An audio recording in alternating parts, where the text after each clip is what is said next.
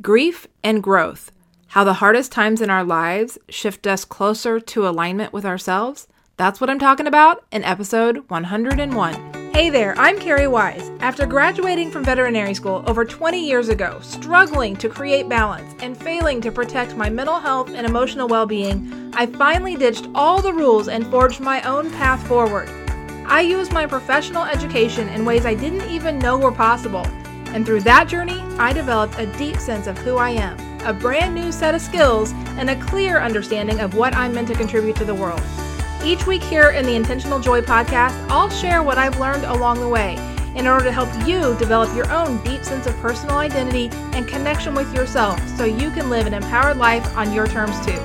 This is what I call aligned living, and it begins with intentional joy. So if you're ready to claim this for yourself, let's go. Hello, my friends. Welcome to the newly renamed Intentional Joy podcast, formerly known as the Joyful DVM podcast. Today is episode 101, and we're going to be talking about grief and the growth that often follows. Now, some of you might remember that right around a year ago, I lost my cat Willow. And at the time that this podcast episode is going to be released, it will be exactly 1 year to the day of not having her here. She passed on the 20th of December, and this will be released on the 21st. The last year has been a ride, to say the least. And it started out with an intense period of grief, which I've talked about before. A year later, as I look back at that time and all of the things that happened since, I become acutely aware of just how important this last year has been in my own journey. My own journey of becoming more authentically who I am, in understanding my own life purpose, and becoming aligned in all areas of my life. Now, I'm not saying I'm 100% there. I don't think we ever are. But this life is a journey. And when we go through things that have us questioning so many foundational elements of our existence, we can't help but grow as part of our survival. It's really the point of all of this. So looking back and thinking of a year ago when we lost Willow, and those events that happened right up before that. So as you might recall, she had an acute illness over a period of only about 3 days, went from being completely normal to complete bone marrow collapse, and then ultimately the decision to let her go on the 20th of December. And that was such a I can't even come up with a word. It was such an unexpected event. It was such an unexpected tragedy that it really threw me.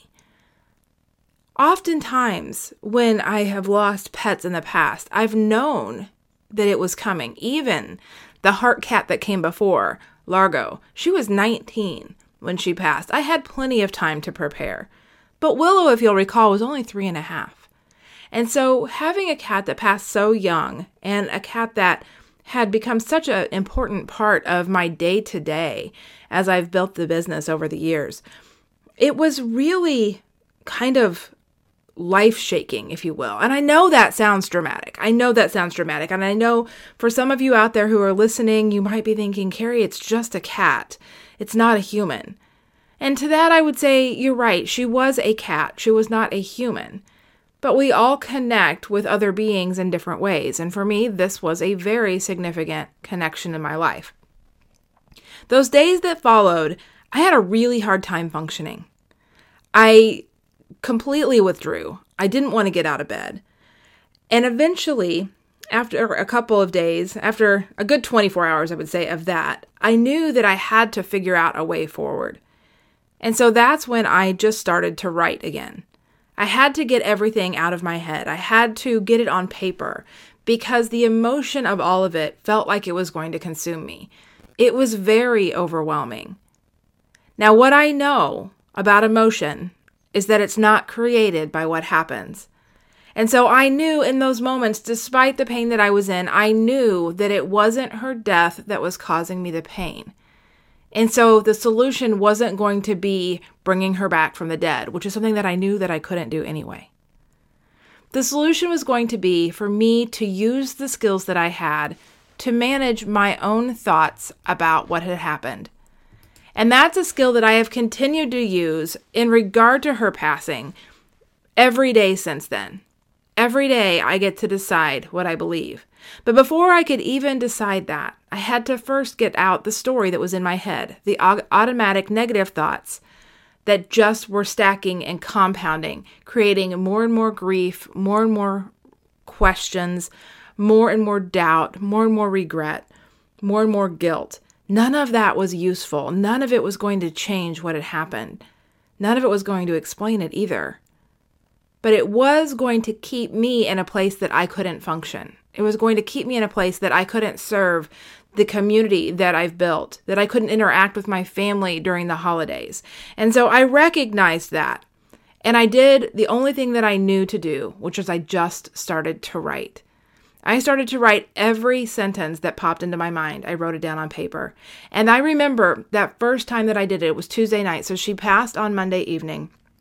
And it was Tuesday night, so about a little over 24 hours later, after really being not very functional at all on that Tuesday during the day. That Tuesday night, I was getting ready to go to bed. I'd say go to bed. I'd pretty much spent the whole day there anyway. But as I was thinking about going to sleep, and I could feel internally that I was wide awake, that I was so overcome with all of the emotions, I knew there was going to be no way that sleep was going to find me. And so I thought, let's just write this down. So I went and I grabbed my iPad and my Apple Pencil, because that's where I tend to do most of my journaling. And I just started writing. And I believe it was 4 or 5 pages worth of stuff that just came out. I haven't gone back and read those pages. It's been almost a year. I have not gone back. I don't know that I will. I don't know that I need to, because the activity itself was not so much to see what was bouncing around in there, but just to release it, to let it go. And so as I wrote all of that out, I started to feel myself relax a little bit. I felt my nervous system start to calm down. And the next day, I did it again. Now, the good news is that as I continued this practice of writing everything that was in my mind, day after day after day, the volume of what I needed to write became smaller. I did write the same things over and over again. And even today, as early as today, as recent, I should say, as today, some of those same thoughts came up and they ended up on the paper. And as I've re-engaged with this activity of writing what's in my mind every single day, a lot of things have started to shift. This was an activity that actually got me through veterinary school. I've been a journaler forever. I don't even know where I started, where that idea came from, how I knew to do it. I can't recall at this point. But I remember when I was in veterinary school, that every evening before I would go to bed, I would take a few minutes and I would write in a journal. And again, I'd have no idea what I wrote. I could go back and find those journals, I guess. But what I wrote wasn't so important. It was the act of writing it that was. And I didn't know that at the time. I didn't understand anything about how our minds work, where our emotions came from. And so what I did know, though, is that when I would take a few minutes just to write at the end of the day, I would sleep a lot better. I would feel myself calm down. And I could get up and I could do it all again tomorrow. That's exactly the skill, though, that I had managed to abandon once I got out into the real world, when life got really busy. So once I was out in the veterinary world, working as an associate veterinarian and on my path, eventually becoming a practice owner, working in corporate, getting a master's in education, working in higher education, and all the different things that followed since then, I really became consumed by the world. I really was engaged day in and day out in everything that was going on around me, of the pressures, of the obligations, of the responsibilities, of the busyness of it all. I got addicted to the busyness of it all. I didn't know how to exist if I wasn't busy. And when things would slow down, the emotions would come up. And so I would just get busy again. Action for me is one of my favorite buffers. As soon as the emotions started to pop up, I felt a little stressed, I felt a little anxious. Let's go do something. Let's figure out a way to get into action, because when you're busy, it's hard to pay attention to what's in your mind. And so when we lost Willow, all of that stopped. All of that shifted. You would think this would have happened when my father passed away back in 2009, and there certainly were some things that happened at that point, because that was a very unexpected loss as well. And there certainly were some things, that accompanied that, but there was more to do at that point. I know that may sound a little strange, but when he passed, there were more things for me to do. There were things I was responsible for with my sister. It was a complicated time. And the busyness of that really delayed my opportunity to grieve his passing for years, for probably more than 5 or 6 years before I actually had the opportunity to touch into it. With Willow, it was different. I didn't have an external job to go to. I was my own boss. I didn't have all of these things that I had to do from a legal perspective or a funeral to arrange. It was just different. And so I was really left with just myself and without an excuse to buffer away all of the emotion that came up. At first, it about pulled me under 24 hours at least, that I just couldn't function. And I knew that in order for me to move forward, I had to do something with the emotion that I experienced. I wasn't wanting it to go away. Please don't misunderstand. Grief and intense grief is simply a reflection of intense love. So the deeper that we grieve, the greater that we loved. It's part of our human experience. But we can't live and move forward and grow through grief alone. We have to figure out how to transmute that. And so through my training, I knew that I would be able to do this if I could really start to work with the power of my physical mind. The first step, just writing everything out. Let's get the sentences out of my head so that they aren't creating an experience that I don't want to continue to repeat. And from there, over time, I've been able to shift the perspective of the entire experience. Today, I can talk about it without breaking down. That doesn't mean that it's not still painful, because it is. And when I allow myself to go back and to sit and to consider all of that again, I can feel all of that emotion as if it's happening in this moment. But I know that it's not. And I know that this experience with her now, a year later, I can see how important it was in my journey. I needed to hit yet another breaking point to drop even more into alignment with who I am. Whenever we grieve, we have a growing period. So whether we're grieving the loss of an animal or a pet or a friend or a family member, or we're grieving the loss of a job, the loss of a relationship, the loss of a situation, whatever it might be that we're grieving, because loss comes in lots of different forms, I want you to know that there's always growth that follows. We're never supposed to stand still. We're constantly growing and evolving. And the rate at which we do that is simply a reflection of the resistance we have to the process itself. How much time we spend arguing with the reality of what is and what has happened, rather than shifting into acceptance so that we can learn and we can move forward.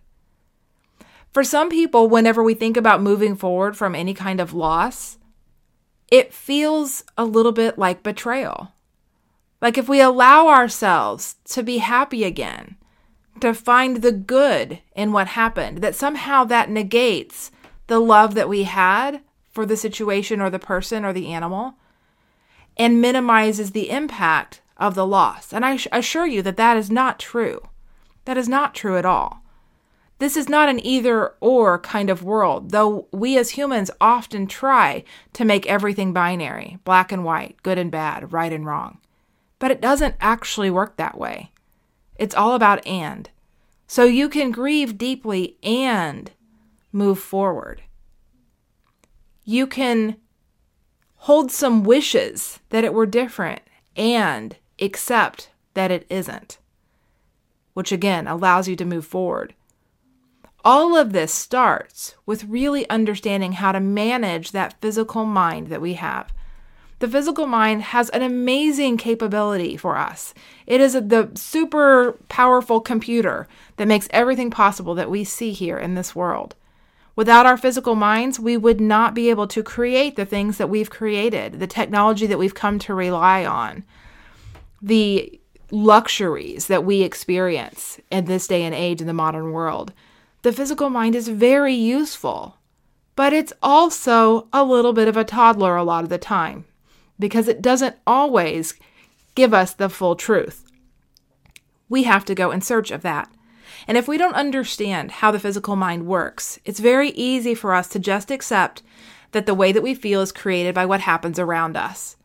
And when we can't control what happens around us, we often believe we can't control how we feel. This is where grief can really pull you under. Because when you believe that the grief is caused by the loss, and you know you can't bring back anything from the dead, then where does that leave you? My friends, the good news is that the grief is not ever caused by the loss. The grief is simply caused by what we believe about it. And I'm not saying we want to make grief go away. There will be part of me that will grieve forever for the people that I've lost in my life, for the pets that I've lost in my life. And that's okay because it's a reflection of how much I love them. But I can't live in that place of grief because I will never move forward. It will pull me away from my purpose. It will keep me disconnected from myself. And that is the lesson that this loss taught me. And having that time where I did just sit quietly, where I didn't jump into action, which had always been my go-to way of coping, I actually rediscovered a lot of myself. It was quiet. There was nothing buzzing in my mind, and I could hear. It was really a rediscovering of a knowing that I'd had, that I'd stopped paying attention to. And through that journey of hearing myself again, my true self, my essence, and listening to my own internal guidance, I've been able to move forward and make some changes and progress in my life in a way that I haven't in years, in a way that staying so busy kept me from being able to do. That in and of itself makes me very grateful. Grateful for the entire experience of Willow. Does it make it worth losing her? I don't know that it's that simple. But I understand it better because I believe everything always happens for a reason. And perhaps part of her reason for being here was to bring me to this point that shook my foundation once again, so I would become yet more aligned with my own personal truth, so that I would see it again, so that the world would slow down a little bit so that I could hear. And through that, as I've been able to move forward, I've remained anchored in that personal truth, in my own essence. Doors have opened that I never expected. Gifts have surfaced that I had no idea were even there. And as this has developed over the last 12 months, I just sit in awe and I wonder what's going to happen in the next 12 months and in the 12 months after that. I know every year at this time, I'm going to remember what happened in 2021. And I'm going to feel sad.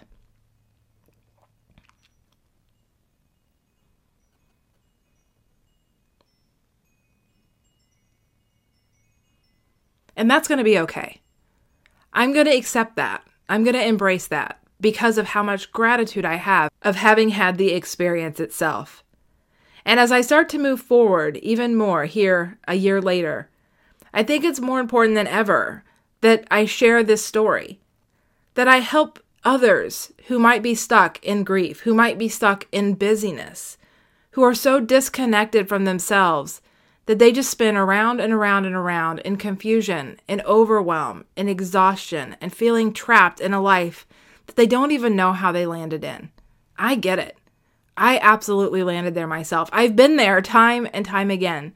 But something always happens in my life that shakes the foundation of my existence and pushes me forward. The thing of it is, I don't have to wait for those life-changing things to happen before I change my life. I've experienced that. I've done that many, many times. And yet still, sometimes I need a little extra shove. And so things like my experience with Willow come into my life and shift everything around. It's not because I was doing it wrong. It's not that I was being punished. Please don't misunderstand. This is just all part of the human experience. And as we are here, the number one thing that we have to do in this world is simply learn how to be ourselves.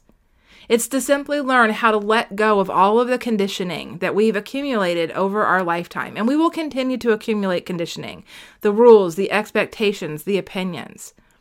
We learn how to live as humans from the humans who came before us. But there's a little snag in that system because the humans that came before us aren't us in this current lifetime. What I mean by that is 48-year-old me is very different than 48-year-old mother and my 48-year-old father. So the lessons that they taught me at that period of their life applied very well to what the world was like at that point in time. But the world is different today. So they could not possibly have taught me everything I needed to know to navigate the world that we have today. And the same is true for you.